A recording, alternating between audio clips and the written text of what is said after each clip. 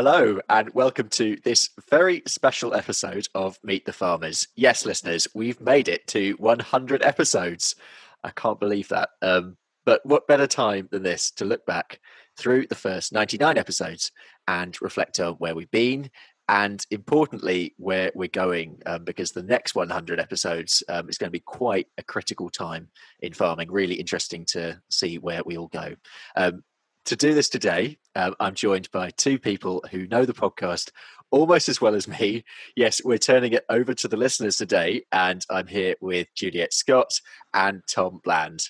Tom actually did all the technical production work on the show for the first 65 odd episodes before he was finally satisfied enough that I knew, or sort of knew, what I was doing. Welcome to you both. Thanks so much for coming on. No, thank you so much for having us on. It's a pleasure. It's good to finally be on this side of the microphone. Yeah, absolutely. I mean, Tom, for the first few years of the show, I suppose, you had the thankless task of doing lots of technical production stuff behind the scenes. And firstly, I want to say a massive thank you for that. Definitely those early days. I mean, I had no idea what I was doing. I still don't really have much idea what I'm doing, but I've learned a bit since then. It was very much we were both doing it together. Can you take me back to that really early time? That was I just looked at 64 episodes I did there. Before you went, no, I know what I'm doing. Before you trusted me enough to actually say, no, then you can just do this by yourself now. It was hilarious because the first episodes, and sort of until you get to about episode 40 or so, it's all very much on-prem and, walking around the fields, walking into factories and all sorts of weird noises, which is great fun. Something we should totally talk about in a bit is just the wacky and wonderful noises in the background of this stuff. No, so I mean, just for listeners, I suppose, and I should say that actually neither of you, which is partly why I wanted to bring you on the show tonight as well. Personally, neither of you are farmers, which for me has always been a really important thing about this show. That it's for everyone, and it's a way of farmers connecting with other people in the rural sector, but farmers connecting with everyone really, because we all just need to connect with each other. Can you just introduce yourselves, just to give listeners a bit of an idea of your backgrounds and where you're coming from? So I'm Tom, obviously, and my background is in AV systems, everything from large loudspeaker systems at rock and roll concerts through to what I do now, which is audiovisual systems at theme parks. And I spend most of my time sat at my desk on the phone, now that we can't get on the plane and go anywhere. Yeah.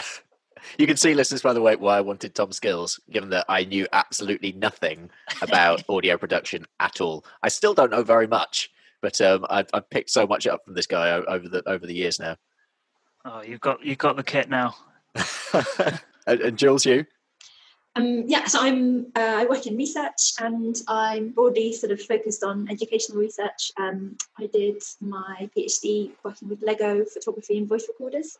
Yeah. And I'm debuting as this is my first ever podcast. Normally, I'm the one doing interviews for kind of research purposes, so it's really interesting to be on the other side of the interview and to be on a podcast. I'm very excited. But I know you do. You listen to a lot of podcasts yourself.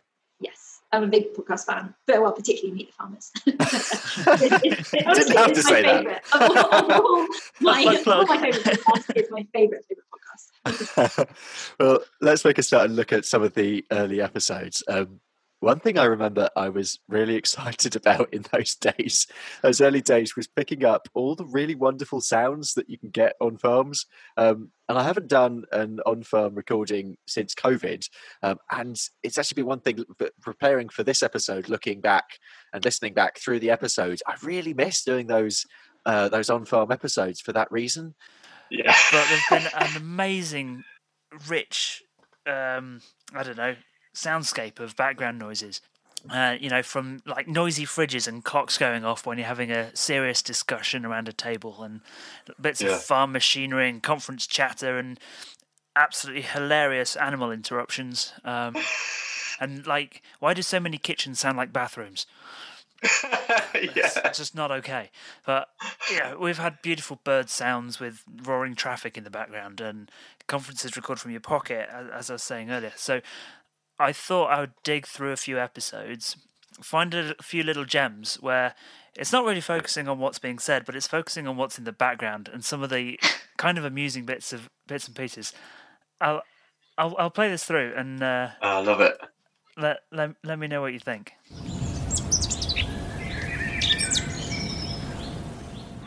Just so you can do the gobbling noise.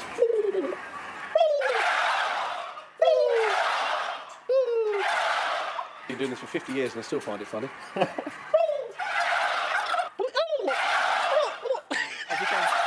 As you can see, Paul can speak Turkish. Ernie Hill. One of my favourite spots. We've been for a couple of years now, and we like it because lots of uncertainty. You've just attended that session. I put lots of visual aids on the stage to help people navigate. Shows. Did you always want to be a farmer? When I was at school, I was very into computers. For those of you who are of my age, you'll know what ZX.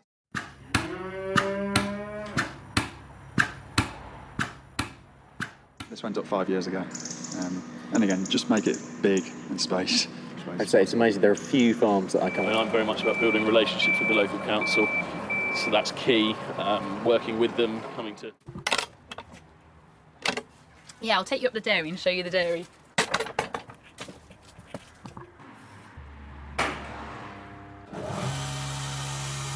So we're down in the parlour, and you have two Jersey cows.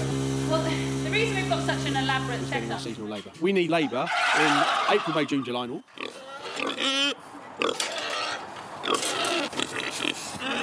For the Meet the Farmers podcast, which is available on iTunes, SoundCloud, and thinkingcountry.com. Absolutely. And I think we're now being kicked out. Ben has been drinking and talking too much. But we can continue this conversation then. We will. But that's free stuff. There's some enthusiasm. The best thing about the Highland Show is... The atmosphere! Oh, that was awesome. That's great. We should play Ben's Bingo, which is where you have to go through all the episodes and find these, like when you heard these 10 sounds and said which episode, you could get some kind of prize. Oh, I like it. Like find a creaking door, find some cows being milked, find at least twice turkeys gobbling, all that. Yeah, that's great. I have to say that would be a great drinking game. Yeah, like it. I'd quite like some of the. I was going to try and find the unmixed versions, because all of those were the ones that we actually put out there. Oh, that'd be good. Tom, can you take us back? Tom, by the way, listeners, tonight is doing, as he should be, really, I suppose. He's doing all the techie stuff, and he's in charge of going back to all the audio snippets. Can you take us back to episode 1, and let's see how it all began. Episode 1.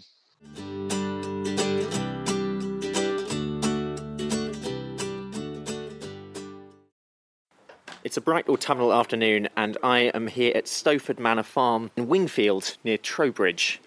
I'm here to speak to Anna and Phil Bryant, a father and daughter team who manage the farm here in Wiltshire. It's a farm with a variety of different enterprises, mostly arable, but they have some stock as well, and a variety of diversified business interests. And I'm particularly interested in how they manage this all together. That was with Anna. At Stowford Manor Farm in Wiltshire, which is so Anna and I met Anna at Cirencester actually, and she was I think I was just sort of thinking when I first started the show, I just wanted a friendly face just to try this stuff out, because I had no idea what I was doing. I had no idea where it was going to go, but I just sort of thought, well, let's go onto a farm and make a program of sorts. It worked, though. Yeah, I was pleased with it. Episode 2, that had some good sounds as well. I remember the pig vividly. Can we go back to that one? Of course we can. So great. Here with Sue, who manages the livestock on the farm. It just keeps going. I've been here 17 years. I started off with Grounds and Gardens and worked with them for about 10 years. And then it was always a big joke that when the old farmer was here, I'd take over when he retired. I tell you what, you didn't make it easy in those, early days to mix it down. How do I make it sound like the voice is coming out of this rather than the pig? It was. I remember standing there with the mic, and Sue, who was, she was. I mean, there was some great, some brilliant people at Elm Tree Farm. They are such a brilliant team. Just outside Bristol. They run a care farm there. But I can remember standing by the wall. Sue was standing in front, and this pig just came and it jumped up onto the wall and just grunted straight into the mic. And I had no idea what I was doing. So it was like, do I push it? Do I put it here? Do I put it there? But there's no better way of learning than playing in at the deep end. Yeah, it's quite a skill to be able to interview animals as well as to be able to interview humans and and show everyone gets their say.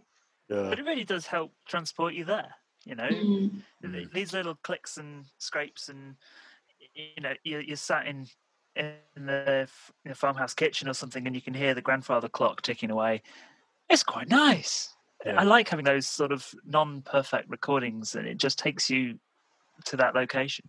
Yeah, it really transports you, and so often they have to be kind of artificial, like when they record the archers and they have sort of pretend glasses to everything. But I love that it's also authentic in that you are at the farm, you can hear the mud, you can hear the rain, the winds, the animals, and it's wonderful. And you really transport your listener, which I love about the podcast. Can you remember which one was the first you listened to? I don't know. I don't know, because I definitely went back. I really love that first one. I think our first one's brilliant. Maybe I've only ever heard the mixed one, but I think it's great. I loved. There's some that I like revisit regularly, especially if I'm going to bed. That's just really relaxing. I find Ben's voice very soporific. Not in like you're boring, in a kind of you have a really nice voice. It's chills. Yeah, you are welcome. And so I really love listening to the podcast in the evening when I'm cooking or whatever. And so I normally jump around. I think my iPod likes to shuffle the podcast, which is a bit confusing. So it's like now I'm in a dairy, now we're doing cider. And, but it's just such a fascinating. What I love about the podcast is it really transports you there. I mean, that's why I think the sound effects are so cool. When you do capture bird song, when you capture the wind, when you capture those creaking doors, it's like you're sitting at a kitchen table, with Ben and the wonderful people that he's interviewing. So I guess we have both Ben and Tom to thank for that, because of the great sound quality, it's able to transport us. But Ben, thanks to your visits, we're able to actually get this glimpse into what it's like to live the farming life. Because I think, sorry, I'm rambling, but no, go for it. I think what you were saying is it's really about human. It's not just about farming; it's about the human aspect of all of that. And that's what's so nice in that. So often in journalism about farming, it's just such a focus on crops, produce, and you don't actually get to see all the really wonderful other elements of farming by just focusing on kind of the processes and outputs. You lose that, the wonderful conversations that people have and the strong friendships that colleagues will have with each other, and the animals.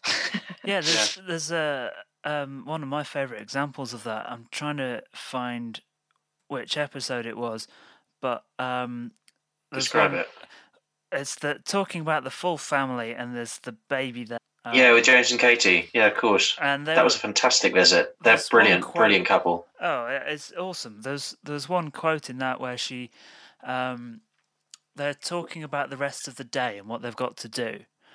Yeah. And it's something to do with Katie was going to go and collect the kids, which was an hour away, and then it's half an hour to home, and then they had to come back and deal with all a load of wire or something like that they'd left in the middle of a field. And it's just this wonderful glimpse into the chaos of everyday life. And it was really sort of honest and, well, this is what life is like.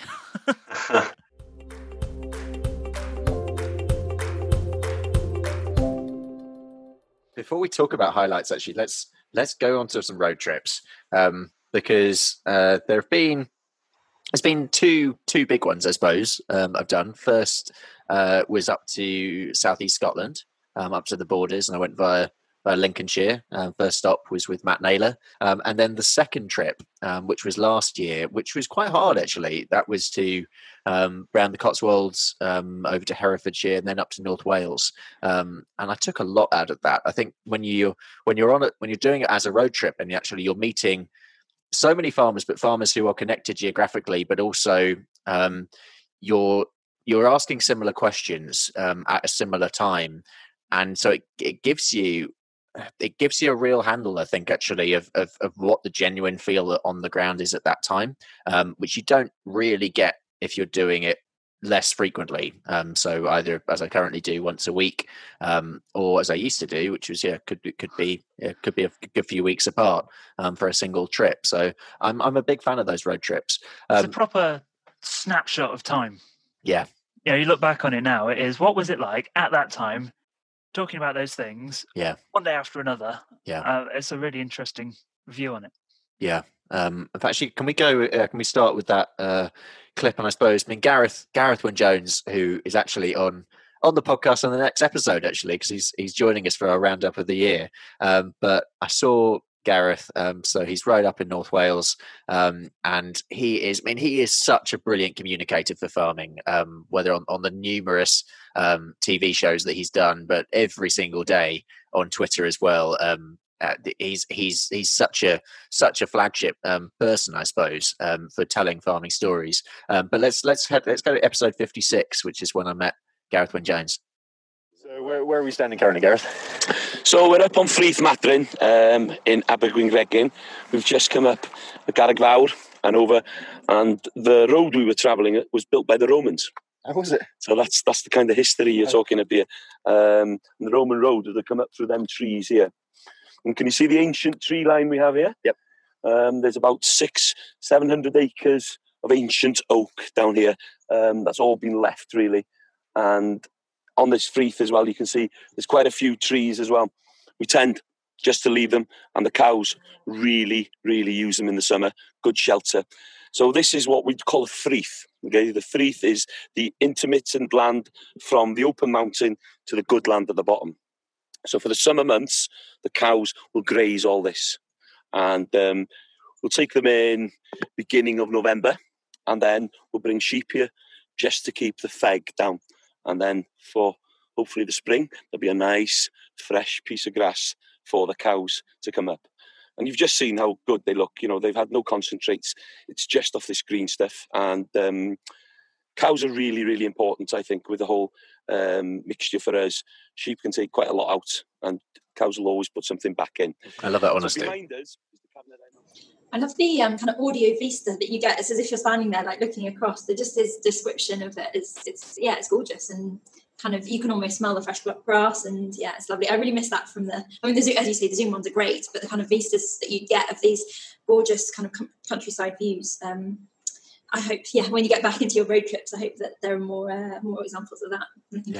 I'm sure there will be. And actually, Gareth's family has been there for over 300 years. But I think another great thing about the podcast is another thing that the podcast is about showcasing that real diversity of farms, but also people across this amazing industry. And that goes for owner occupiers, but also tenants. And Ali Hunter-Blair, who I saw and met on that same road trip in Herefordshire.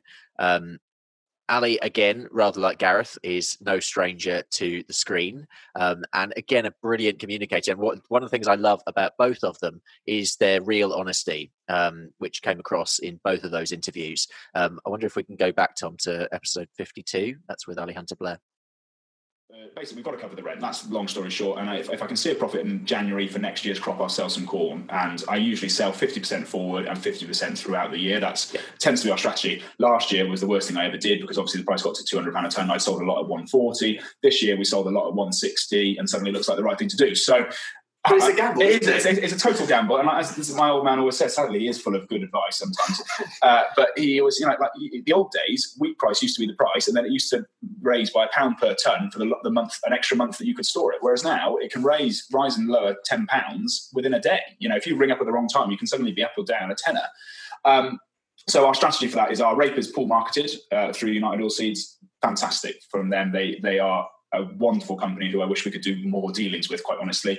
We never hit the top of the market. Obviously, it's a pool. We never hit the bottom, but they are consistently outperformed probably what I would sell at over the last 10 years. Yeah. So but that example I actually picked out simply because there's not actually, when I was looking back on the episodes as well, we're not talking about the ins and outs of the business side significantly on the show. I mean, ultimately, I suppose it is a business podcast in some ways, but for me, this podcast has always been more about people and culture than necessarily the business side. But it's really, really important, I think, for me to actually discuss those elements and give people, both non-farmers as well as farmers, actually in other sectors, a real flavour of what's going on the ground on the business side. And I'm so grateful for everyone who's been on the show for that real honesty.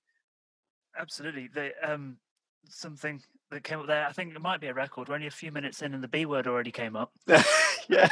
But I noticed there was some sort of forecasts on pricing and that sort of stuff. That was episode 52. So that was a couple of years ago.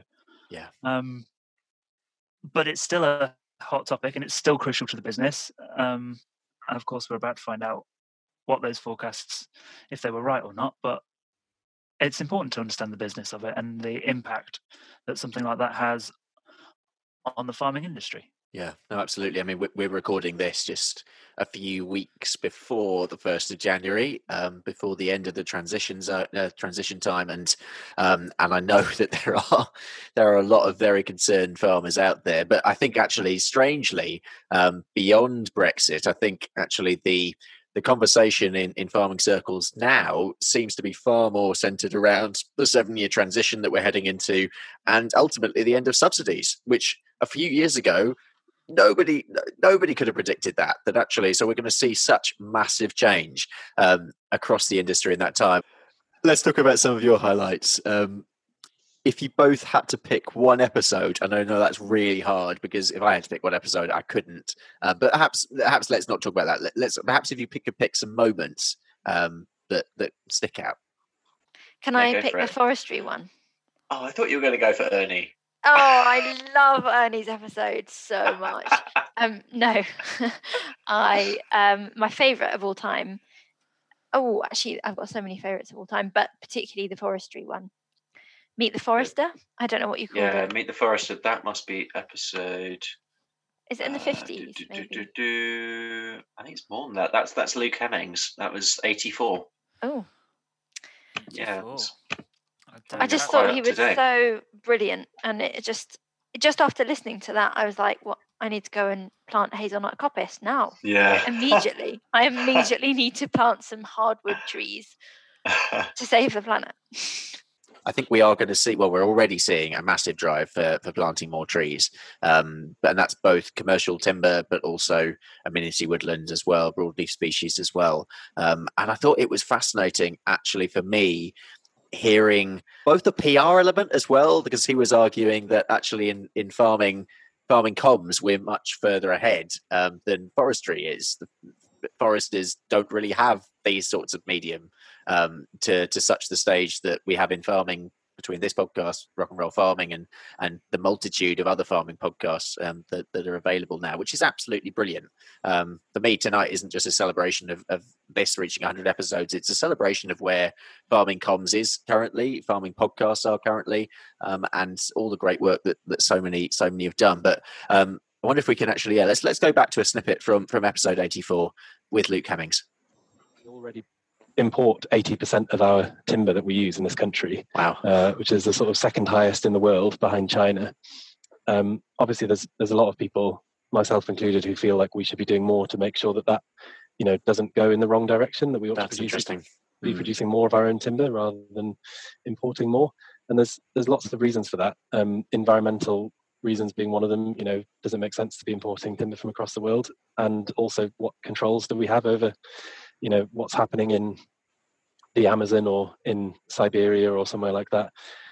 Some of that timber is obviously coming from managed forests elsewhere, so sort of Scandinavia and Canada and places like that might have sort of similar controls that we do. But I think we can all see that there's benefits for producing stuff closer to home and being less dependent on other countries producing it for us where possible, if we can do it well, and we can. I mean, that was also. I mean, it was a great example of an episode actually where I started relatively soon before that, putting out longer recordings on YouTube, which, dear listeners, I'm quite far behind on, and I apologise for that. But there will be, over the Christmas period, there will be a glut of full-length videos coming out on YouTube. I've just been working on editing those, but they will be coming out. But no, thanks for taking us back to that one, Jules. That was definitely one of my favourite episodes. Tom, do you have a highlight? Yeah, of course I've got a highlight. We're going to go back in time a long way. And it's one of the very, very early episodes. Okay. And it's not for any reason other than I just find it absolutely hilarious. I'm intrigued now. This is episode 8. Just so you can do the goblin noise.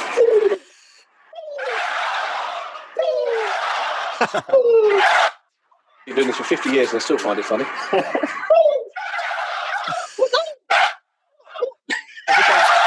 As you can see, Paul can speak to it. That is great. Oh, that's the old music. Yeah, of course.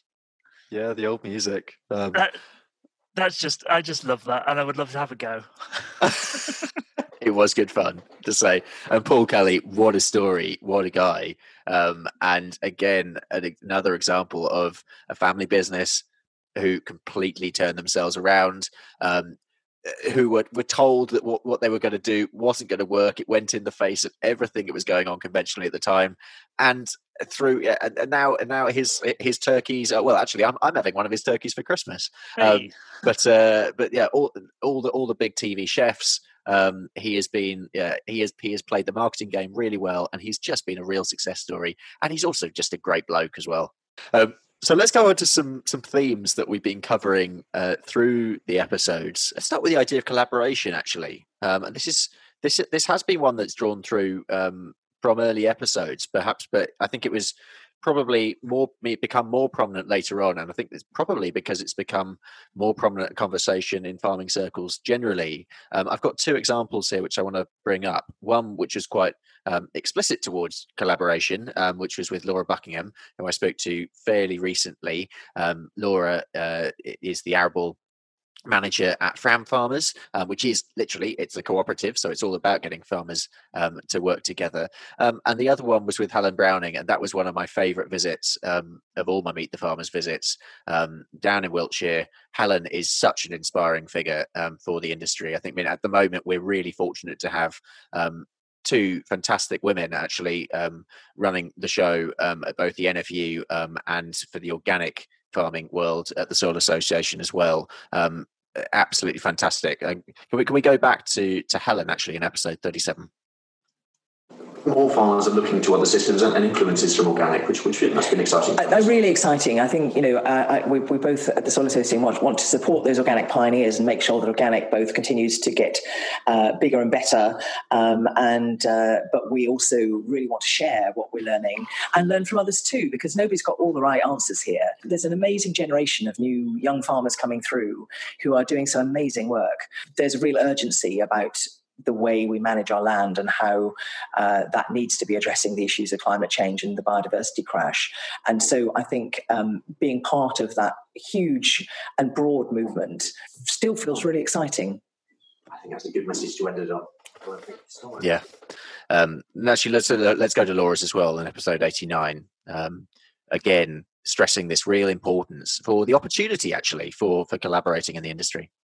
I've got to say, it's an observation. I'm probably part of it, but as an industry, we're quite good at saying, no, what we do is good, and we believe in ourselves, and we're much better than anybody else. And we don't need them. And why would we work with them? Because they don't know as much as we do, and everyone's got something to bring to the party. And I think that's the strength. One of the strengths actually in our team is that we'd always say, well, okay, we think we know about this particular product that we're buying, but what does someone else think? Let's get an agronomist's view on that. Let's call someone up who works in a different buying group and say, well, what do you think about X, Y, and Z? I think that was such a good point Laura made there, that it is, and you do still find this tendency. But again, and I'm within the farming village, but I mean, surely you find that in everything, right? Yeah, that's exactly. I was just listening to that. I was thinking, you know what? This is one of those exact examples, a prime example of when the podcast doesn't have to be about farming and how it can attract people that aren't necessarily farmers. That is applicable to every industry and every walk of life, about getting other inputs. Another massive theme, which is really relevant for the moment and where we're going, especially with new farming policy, where we're going, is the environment. And yet again, partly I understand, and I know a lot of listeners know that my background is more on the conservation side. It's partly where the podcast started in the first place, was my frustration working in conservation of this sort of feeling that conservationists and farmers were working in different directions, which is completely untrue, I think. But it was a way of trying to get those conversations to come together. And it's just, I mean, that was back in 2016. Honestly, it is such a different world now. It is unbelievable quite how different a world it is now. But I mean, there's loads of examples of this. But I thought a really good way to start would be with Georgie Bray at the RSPB's Hope Farm, which is more of an explicit example of farming being managed for the environment, but that's in episode 35. We have surveys done yearly on birds over winter, breeding birds in the summer, both focusing on farmland bird species. And then every year we do butterflies by the UK Butterfly Monitoring Scheme. And since 2013, we've also had surveys done every year on bumblebees.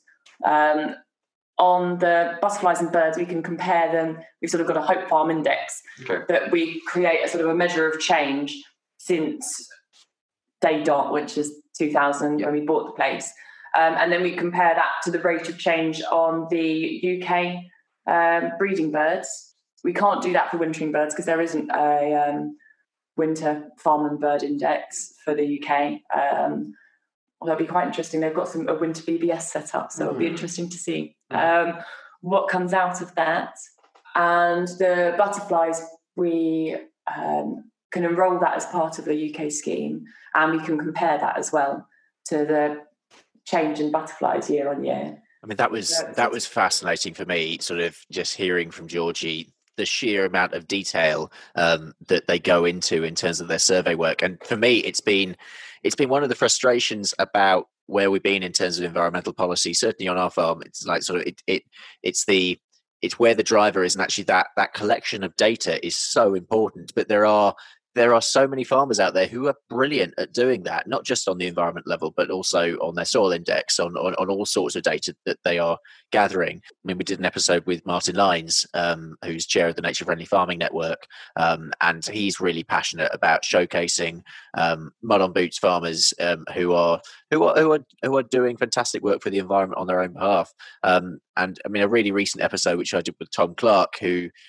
is in the middle of real production country in the Fens. He's on the NFU's sugar board.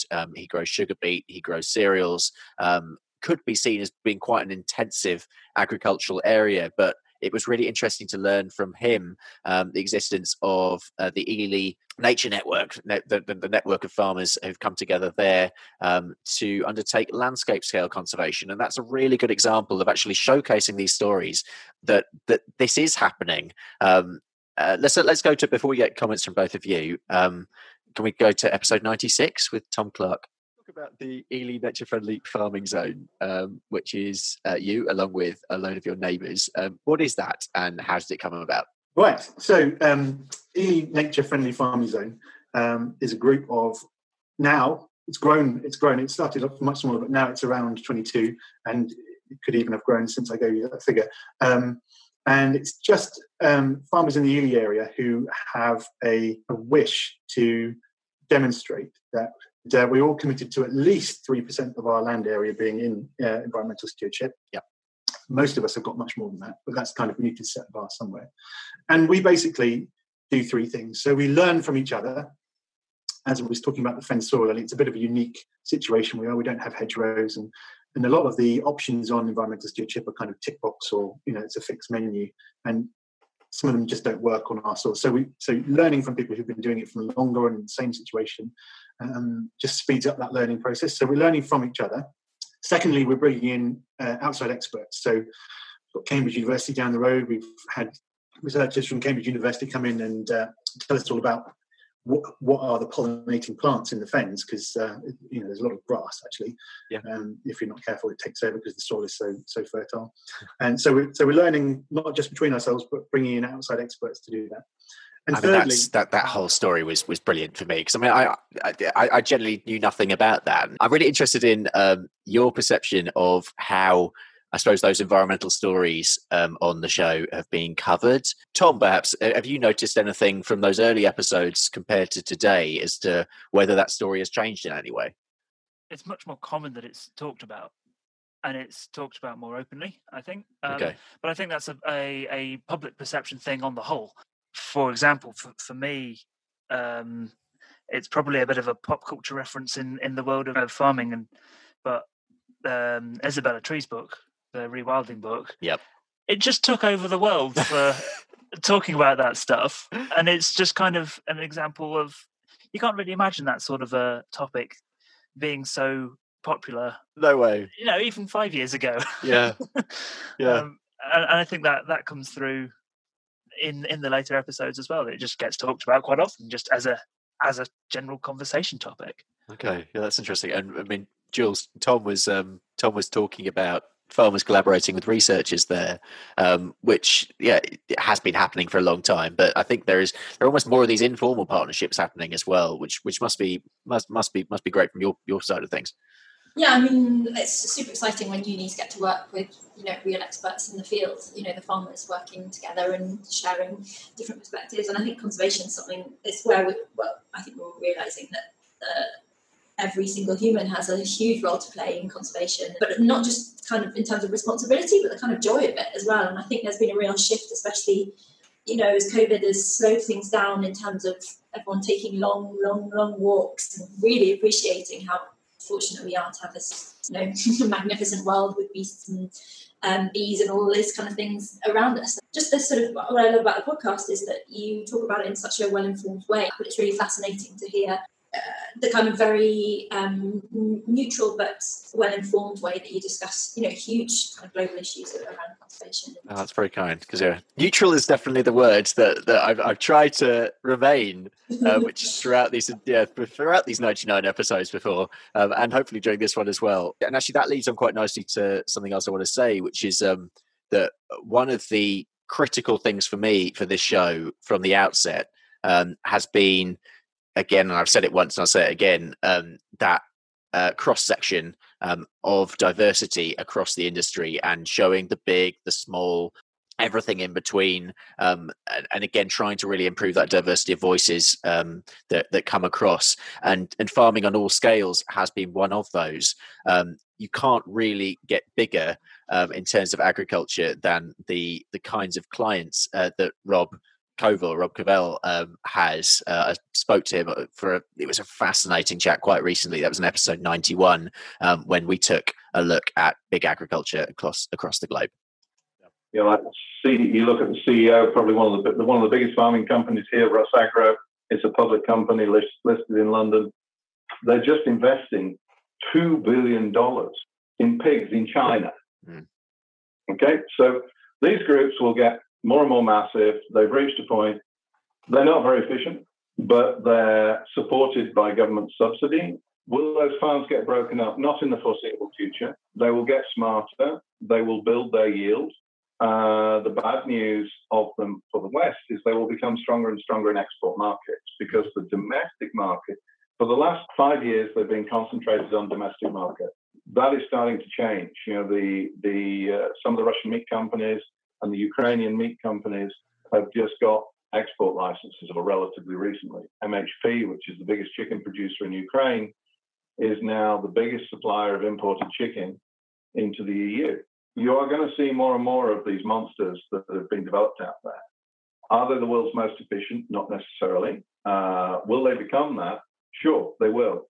If you look at where they started from in early 2000s, late 90s, early 2000s, and what they've built in 20 years, it is extraordinary.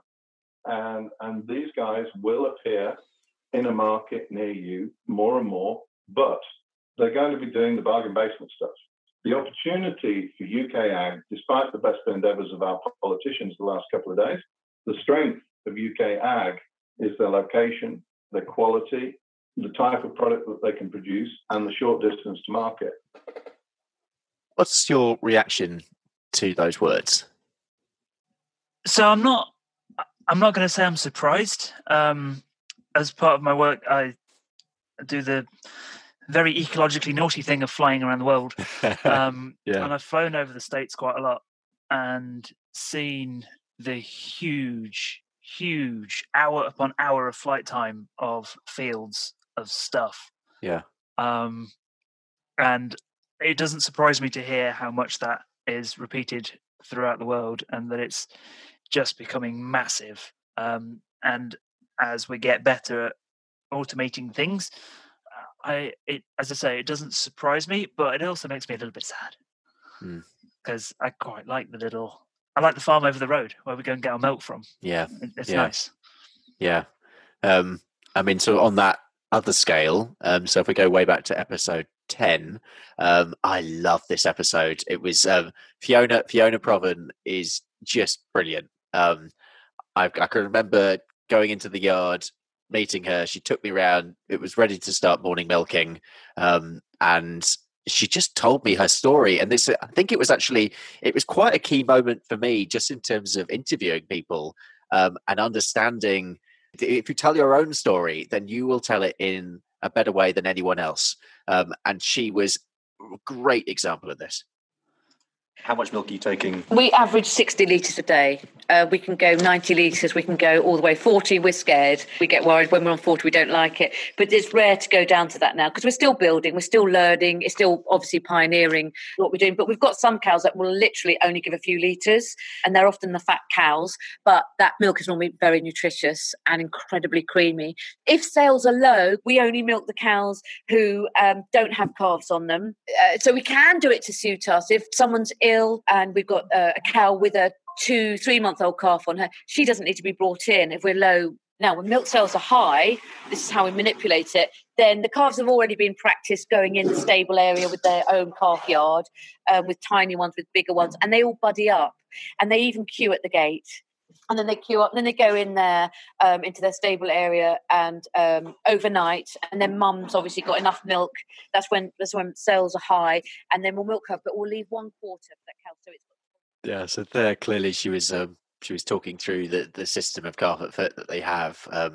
But early in their episode, she was talking about her own story. But I think I just wanted to put that in because it exemplifies the real just difference between everyone in the industry. And people are doing things of all scales, and that's really what I want to explore in Meet the Farmers. And I feel like there's so much more to do than that. So a lot of my favourite moments, a lot of my favourite memories come from the events that I've been along to. And these episodes have always been a lot more work to make, simply because it's lots of snippets and lots of great conversations with people, especially at conferences. And I've been really privileged, especially to go to several Oxford Real Farming conferences and make podcasts there. I think my first one was in 2017, and that went right the way through to 2019.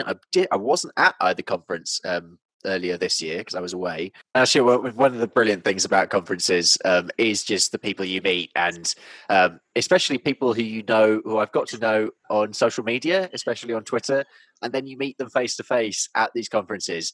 And I have to say, one person who has just been an absolute joy to get to know, who I first got to know through Twitter, is Rob York. He's a rural commentator from South Wales, and at most of the Oxford conferences we've ended up probably having a few drinks together, which we definitely did in 2019. Let's head over to the joint ORFC cider tasting event in 2019. And I think we're now being kicked out. Ben has been drinking and talking too much. But we can continue this conversation then. We will. But there is we can break down the barriers. Individuals need not get in the way. I think we need a little bit of kind of committees. There's nothing wrong with a good committee of different voices. I'm going to be kicked out again, so it's goodbye from Ben. It's goodbye from me. Thank you very much. I think that's how you should finish the 200th episode with the goodbye from Ben and goodbye from me. Yeah. I thought you meant you should finish the 200th episode by getting kicked out of the pub, or if you did weekly episodes in the pub, discussing with people every week, you have to get kicked out, so you have to find some new way to. Yeah, maybe in 2021, maybe that should be a new thing for Meet the Farmers in the pub. Yeah, it would be fun. When we're finally allowed to go back in. But you did quite a good summary at the end of that episode, if I remember rightly, about what you'd taken away from going to both of them. Yeah. I mean, don't get me wrong. I mean, it was exhausting going to both, and I think it's a real logistical challenge going to both as well. And I think you probably, if you are thinking of going to the Oxford Farming Conference or the Oxford Real Farming Conference, listeners, I would suggest you just choose one and go to it, because I mean, I know quite a lot of people actually who do go to both, because there are great things that happen at both, but you do, I think the experience is probably better if you just go to one. The rhetoric in farming and the conversations in farming have changed so much in even the last couple of years, that actually the gap between both, and I know there are lots of people at ORFC, and I will be at ORFC in a few weeks' time, and I know they will all tell me this when they listen back to this and say, Ben, no, you're completely wrong. But I would argue that there is a lot of common ground there, and actually now is the time to have a single farming festival in Oxford, which happens unofficially right now, because you've got 2,000 people all connected with farming, all coming to one city, all to talk about the future of farming. So that is happening currently, but I think we could officialise it. Why not have a single conference, guys? Come on, let's do it. See, that's Ben Eagle putting an opinion on the podcast. Gosh, you don't hear that often. But that's actually something worth commenting on. There's 100 episodes of sitting behind a mic, maybe at times sitting on your hands, because you maybe not agree with everything. Yes, there have been those, it must be said. But that's the joy of reporting, and the joy of the past 100 episodes is it's telling everybody's story. It doesn't matter what the story is, but it's telling that story. Exactly. Well, two things. My reflections just on the events. I loved the episode about the Oxford Real Farming Conference, because again, I felt like I was there. I went there, and I think that, like you're saying, Ben, there are so many people, especially in farming, who can't attend. Farmers are so demanding that it's really hard, to take 3 days off. So it's really nice that you can kind of almost give people a glimpse into not just the talks, but the little conversations that you have after talks and before talks. I think that's the best thing. I remember my first ever conference I went to, I was starting new in a field, and I ended up standing by the chocolate biscuit plate because everyone came to get the chocolate biscuits. So I ate 25 chocolate biscuits in one day, but it meant that I met all these great people. Just kind of, you could say that you really enjoyed their talk, or just say, oh, well, I hope you're having a nice day, and just kind of introduce yourself and get chatting. And I think it's almost more valuable to capture those small conversations that I felt you really managed to capture, the sort of people's reflections on, well, what did you think of that talk? Because it's all very well, often the talks are on YouTube or they're broadcast in some other way, which is fascinating. But actually, it's also very interesting to hear what other people made of the talk and what they would have added and what kind of things they'd like to see. And I think that certainly speaks to diversity as well, is what was missing. These things were talked about, but what wasn't talked about, what was excluded. Do you go to one of the country shows? I think you went to... There's some good ones. Definitely. My visit to the Royal Welsh was a fantastic few days. I mean, I don't remember much of it, I'm going to say that. But that was the young farmers at the Royal Welsh, especially, they do it in a massive way, and it's normally, obviously, that was really good fun. I talk about some of my real inspiring figures. This has been a hard one to pick out, but some people right at the top of the list for people who've just really just got me in my gut there, and who have inspired me for different reasons. Just someone who is completely passionate about the sector, food farming, and the countryside generally. Sue Pritchard, what a lady! And this was a brilliant. This was one of my favourite recordings. This was episode 85, and I think this snippet is taken right from the end. But Sue was just summing up a conversation. What farmers do matters so much. As producers of our food, as stewards of our land, as guardians of our natural world that we are handing forward to future generations, I can't imagine anything I would rather be doing. I know that, you know, when the policy stuff changes, I come back to being a farmer. It's not a job that I do. It's the person that I am. It's who I am. And most of the farmers that I meet have the same relationship with that topic. And it matters. It is really, really critically important right now, perhaps more than ever. Yeah. I mean, I'm always welling up again now. She is a fantastic human being we are so privileged to have her as part of the food and farming sector. We really are. Thank you, Sue. Big shout out to you. I mean, another person who I've got to say is Claire Jones. Simply, he inspires me so. His business mind inspires me so much. And I'm actually going to business minds. I put Claire Jones and William Kendall at the top of those in terms of people who made me really think about what I do here on our farm and as part of our business. But also it was fascinating seeing what they do. So Claire runs multiple different enterprises on his farm in North Wales. He was in episode 55. This was on a road trip. But just listen to Claire here and his philosophy. So all the businesses we've spoken about, there's a link to every one of the businesses. That every single one of my businesses that I run can still run without me being there. So I'm here talking to you, but the hydro is still running and making money. I'm here talking to you, and the oil still, for every hour, I think 6.4 bottles an hour or something like that goes every hour. I love how he knows that. I'm here now, the hens are still laying eggs. I'm here now, but a poor farmer's lost a sheep. I'm going to take a sheep up to the incinerator. I'm here now, but I've got a holiday home down there, and we've got guests down there. I'm here now, but my wife has the equine thing and she's working there and she's paying rent on it. You know, I've sheared sheep, I've driven lorries, and when you're shearing sheep, the only way you can make more money than the guy next to you is to work harder. So your body can't do that. So that's why most of my businesses, there's a lot of them, but they kind of run themselves. That's the link in the whole of them. Yeah, a really early one of these. I mean, not every farm is like Claire Jones, and not every farm business is like that. But he's still doing a lot. And if you listen back to that episode, he got into farming, into his position as well through quite hard circumstances as well. He was launched into running that business at quite a young age, and has just risen to the challenge and some. And for me, he is one of my most inspiring Meet the Farmers farmers.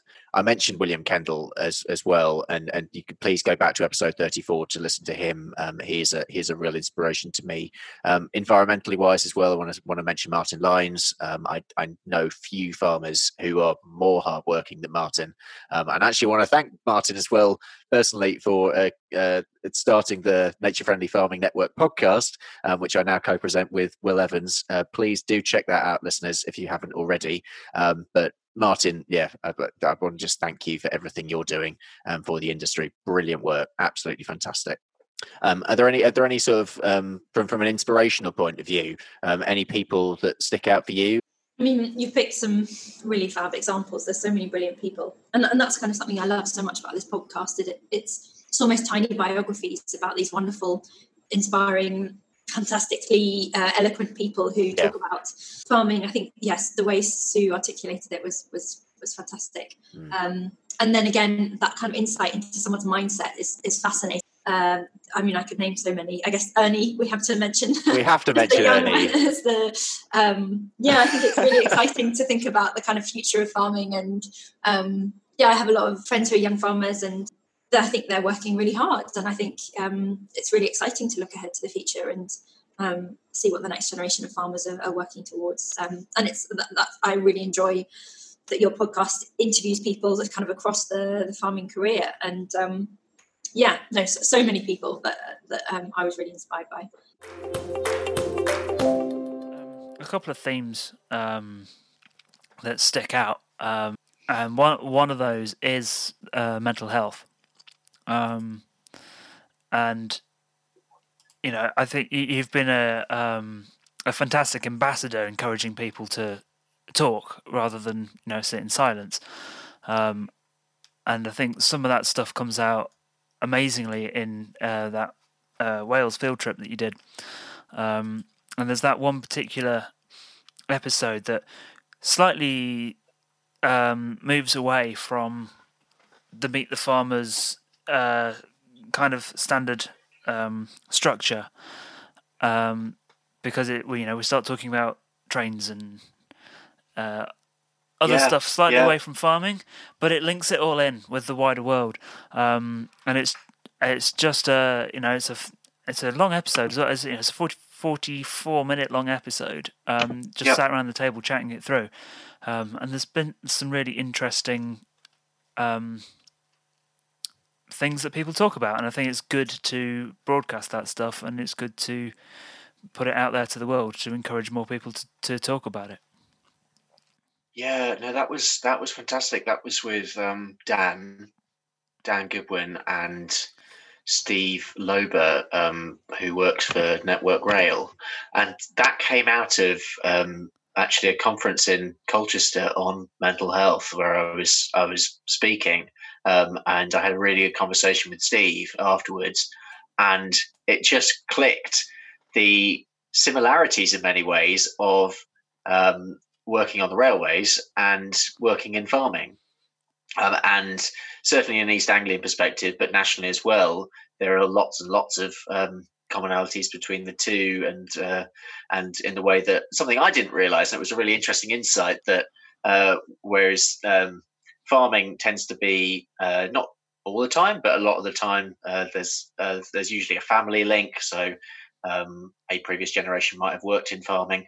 That's the way with the railways as well, with a lot of people as well. That was an interesting insight for me. But I think it was a really important discussion. And Dan Goodwin, who I want to flag up as well, is an absolute star of a mental health campaigner. He is brilliant, and he has done so much. He'd hate me to say this, but he honestly has done so much. There have been some people who I have so much respect for being so open about their own stories and stories of their families. Paula and Pete Hines from Ireland, fantastic global ambassadors now for mental health and farming. I've got to mention them. The episode with Sean Fletcher as well, Sean from Countryfile. He was talking about his son and OCD. Jeremy, that was fantastic. I loved talking with Jeremy Buxton, who's a Norfolk farmer. He was very, very open about his story and his struggles. I don't know, it's difficult to pick examples for this, but I think the one I want to pick out, Sally Irwin, this is episode 87. She's a real inspiration. She's not from a farming background. She married into farming up in Northumberland, and they've had quite a tough farming story. And she's very, very open in her book, but she was also very open on the podcast as well. There's sort of like a culture of silence and embarrassment in farming about not having money and having all of these stresses, and you're supposed to be sort of stoic and just get on with it. And I think it leads to really serious mental health problems. So I was really keen to put that in the book. And I spoke to Steve about it, and I said, shall I do this? And I know some comments we did have was like, you don't wash your dirty linen in public. You don't tell people your problems. Yeah. I thought, if somebody else is going through this and they can't afford to buy the kids shoes, or they can't afford because the weather's been so awful, then you know, you need to know that there's other people living it as well, and have got out the other side. The man at Rabbie was lovely, and I think I sobbed at him. on his jacket for quite a bit, and he was really good, and he was very sort of discreet. And they gave us help with our household bills because Yeah, that was the year that it was such a terrible lambing, I remember, and the weather was so dreadful. And we just when was that roughly? So that was, can you remember the awful storm? Yeah, so I mean, one of many conversations about mental health, and I'm really pleased as to how it's now. I think in many ways the stigma has been broken. I get that feeling in ag. The farming press have been fantastic. Massive shout out, especially to Farmers Weekly, for all the work that you've been doing. And again, I just want to have a massive shout out to Paula and Pete Hines as well, because what a couple for all the work they've been doing. Ag Mental Health Week, especially. Yeah, sorry, just a side point. We don't have to keep this in, but I'd be really interested in what your thoughts are on the way that change happens and language changes and stuff, and things that you say on a podcast and you think back later, oh my God, can we edit that out? Is there anything that you think, or maybe that you look back and think, wow, that was such a strike of genius, we absolutely should have made more of that? Are there any episodes, Ben? Because you keep asking us about our favourite episodes. I'd be interested to hear, Ben, if there's anything that you think either you cringe to listen to, or you think, yeah, actually, I really, yeah. Sorry, I put you on the spot. No, not at all. That's really interesting there, because certainly. So, I mean, change in itself was a subject for us. So I did a mini series on dairy. That's episode 61 to 64, and in that, so dairy was and is still going through a period of immense change, and in some ways, the dairy sector, of all sectors in agriculture, is in a pretty strong place right now. There's still a massive amount of uncertainty when it comes to tariffs with Brexit, but we will see what happens in that result. But so I'm the son of a dairy farmer. I grew up on a dairy farm. We're no longer a dairy farm for various reasons, but it was Dad's journey with dairy, and I grew up. So the cows were my friends when I was growing up, and then all of a sudden they left, and we were plummeted into the hardship of what happens when a farm goes under, in essence, and by luck, a combination of luck and skill, Dad's managed to turn the business around, and I've been lucky enough to join him with it today, and we're moving in different directions again. But it was a really hard time, and that personal insight to dairy, really, let's say, tarnished my viewpoint of farming. It's why I came into agriculture, and my interest and love of agriculture came slightly later than many people, simply because I turned away and did other things, and then came back and refound it. But dairy is a really interesting one, and actually this year I've started co-hosting and co-producing a dairy podcast for Kite Consulting, which has been fascinating in terms of actually really getting to get into the real detail of the dairy sector and what it means to be a dairy farmer today. But bringing that back to the subject of change, we looked at the subject of change within dairy across those episodes. I spoke to John Allen from Kite. I spoke to Matt Swain, who's an expert in managing change. I spoke to Kerry Waters, who is a vegan, and I spoke to Jude Capper, who's an animal scientist as well. And that was I suppose that was another turning point for the podcast, really, in that I think what I've started seeing is that the podcast is doing two things, really. It's telling that human story, which is really important, which is why those individual standard episodes, well, not standard episodes, but standard framework of episodes focusing on that person in particular is really, really important. But also, this is about far more than that, and I think the podcast has become more about this as it's grown and developed. Is that it's about these really key issues within agriculture, and they might be the overt things as well, but they might be covert things as well. And so, by looking at change itself, it enables you to look at those look at those subjects that, because in farming you're moving at 1,000,000 miles an hour day to day, you're doing 1,000,000,001 different things. You don't have that time to really stop and think, and that's been one of the main things, which has been brilliant to hear when I've interviewed someone and we've been chatting afterwards, and they said, "Oh my goodness, I never do this. I never actually take an hour out of my life to really think about where I'm going, where I've come from, and what I'm really doing now and what I'm about." And that's what the podcast is about for me as well. It's really giving people that opportunity to put their own lives in context and really think about what they're about. Just something I was going to say when you were talking about that change stuff. I really like how, like you were saying, so often farmers are just kind of focusing on the kind of everyday, all the things that you have to do, but it's quite nice to give them a moment to kind of zoom out and reflect and see the bigger picture.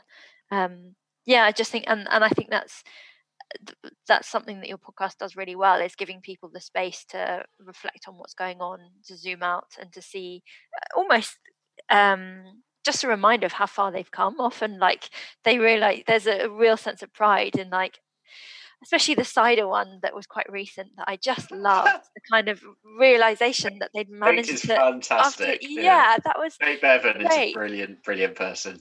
Yeah, I adored that, in the kind of passion with which she talked about so much, but especially the way that, you know, there'd been cider made on that premises for so long, and they'd finally managed to get their own license, so now that they can sell cider. And it's these huge, they feel like huge milestones, but on the day-to-day sometimes you don't get time to kind of pause and say, wow, yeah, we did work really hard and we've done really well.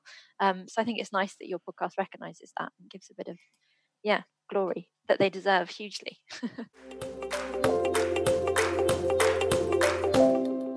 So neither of you are from farming backgrounds, which is partly why I asked you to come on the episode in the first place. I will really want to know, therefore, sort of what you get out of listening to the show. Yeah, I guess for me, the reason why I love it and the reason why I think everyone should listen, and I tell all my friends the same, I think two things. Firstly, farmers are so great, and it's so wonderful to be able to feel like you're meeting, these amazing people who don't often get the great, press that they deserve. They deserve to have their story told meaningfully and recognition of their hard work. And that's the second thing, is I think everyone should listen to know how hard farmers are working. Yeah, absolutely.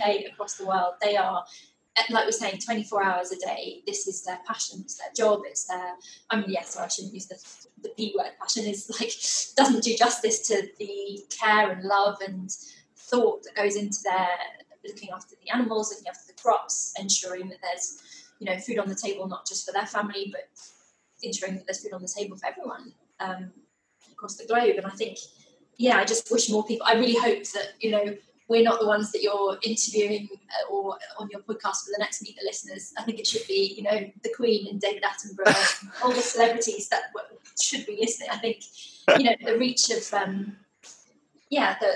farming impacts all of us. And we're so rarely do we get a chance to say thank you for all the hard work, or rarely is there recognition of all the hard work that's going in, every hour into the farms. Yeah, I think that's such a made point, and actually it's a really good opportunity. I want to personally thank every single farmer across the UK and abroad as well, because we are starting to grow out. We've had a couple of more international episodes because the beauty of Zoom and other video conferencing systems are available. Of all of those, is that we can go all over the world, and I'm really looking forward to doing that more next year and beyond. And also just for me as well, a massive thank you to everyone out there who is listening. It has been, this started back in episode 1, episode 2. I think it were maybe 5 or 6 listens, which was amazing. And I thought, wow, people are actually, but when you put content out there, you don't have any idea what's going to happen. And it's just, none of this has been planned. None of this was ever part of a plan. It's just sort of gone on, and I love nothing better than actually getting feedback from people as well. And please do, if you're a farmer and you want to come on the show, if you want to tell people your story, please do. Because I'd love to meet you. And what we really need to do in farming, what we need to just keep on doing, is just tell your stories, because people are honestly, I think this is the direction we're going in, especially in the UK. I think this is what people are hungry for, literally, when they want to actually attach, when they buy that food. They want to know exactly. It's not just the food. It's everything behind that as well, and everything that you guys are doing. Let's keep on telling that. So I'm really, really looking forward to let's do that, doing more of that in the future. Speaking of the future, let's talk a bit about next year, 2021. We're going to say goodbye to 2020. Are we going to get to do our international road trip, Ben? I can't wait for the international road trip. We've wants to fund an international road trip, then please get in touch, because no, in all seriousness, I think it would be absolutely fantastic. I'll definitely now, Ben has been talking about this for a very long time. Yeah. I think the last time we settled on, we want to go and do New Zealand. Proper international tour of New Zealand. It would be epic. Maybe, we can keep dreaming, eh? Yeah, maybe we should use your language skills and start with France. Mine? Yeah. I'll give it a go. I'm not sure whether I'm ready to do a podcast in French yet. But no, in all seriousness, I've been plans for next year. I think in reality, we're looking at a lot of more Zoom interviews for the foreseeable until things settle down. But I'm really hoping to do at least one, maybe a couple of podcast road trips next year. And like I say, really branching out to do some international stuff as well. So really, really exciting. And it's going to be, obviously, we're going to have Brexit. We're going to have, as we start the journey into the transition. But one thing I've learned with this show is you can never second guess what people are going to be talking about or what the subjects are of the day. So we'll see what we're talking about in another 12 months' time. I just hope that the weather is slightly kinder in 2021 than it has been in 2019, 2020. It was probably, one of the most difficult harvests and growing years in most farmers' living memory. We're beating weather records all the time. It's going to be a bumpy road ahead. But I think that's probably a moment to end it. That probably is all we have time for tonight. But I want to say a massive thank you to Tom and Jules for coming on the show. And another huge thank you to you for listening, both to this episode, but also to all previous episodes. When Tom and I started this back in 2016, I had no idea we'd get to this stage 4 years later. And I'm really excited for the next few years, following where agriculture and the countryside is heading, and meeting lots of people along the way. There's one more episode this year before I have a bit of a podcasting break, but please do join me next time for the big farming quiz of the year. I'll have Emily Norton, Johan Tasker, Gareth Wyn-Jones and Guy Smith on the show to look back on what has been quite an unbelievable year. So I'm looking forward to that, and I hope you can join me then. But until then, it's goodbye from all of us here, and have a great week. That's awesome. Brilliant. Bit of retro. Yeah. I love the retro. So beautiful.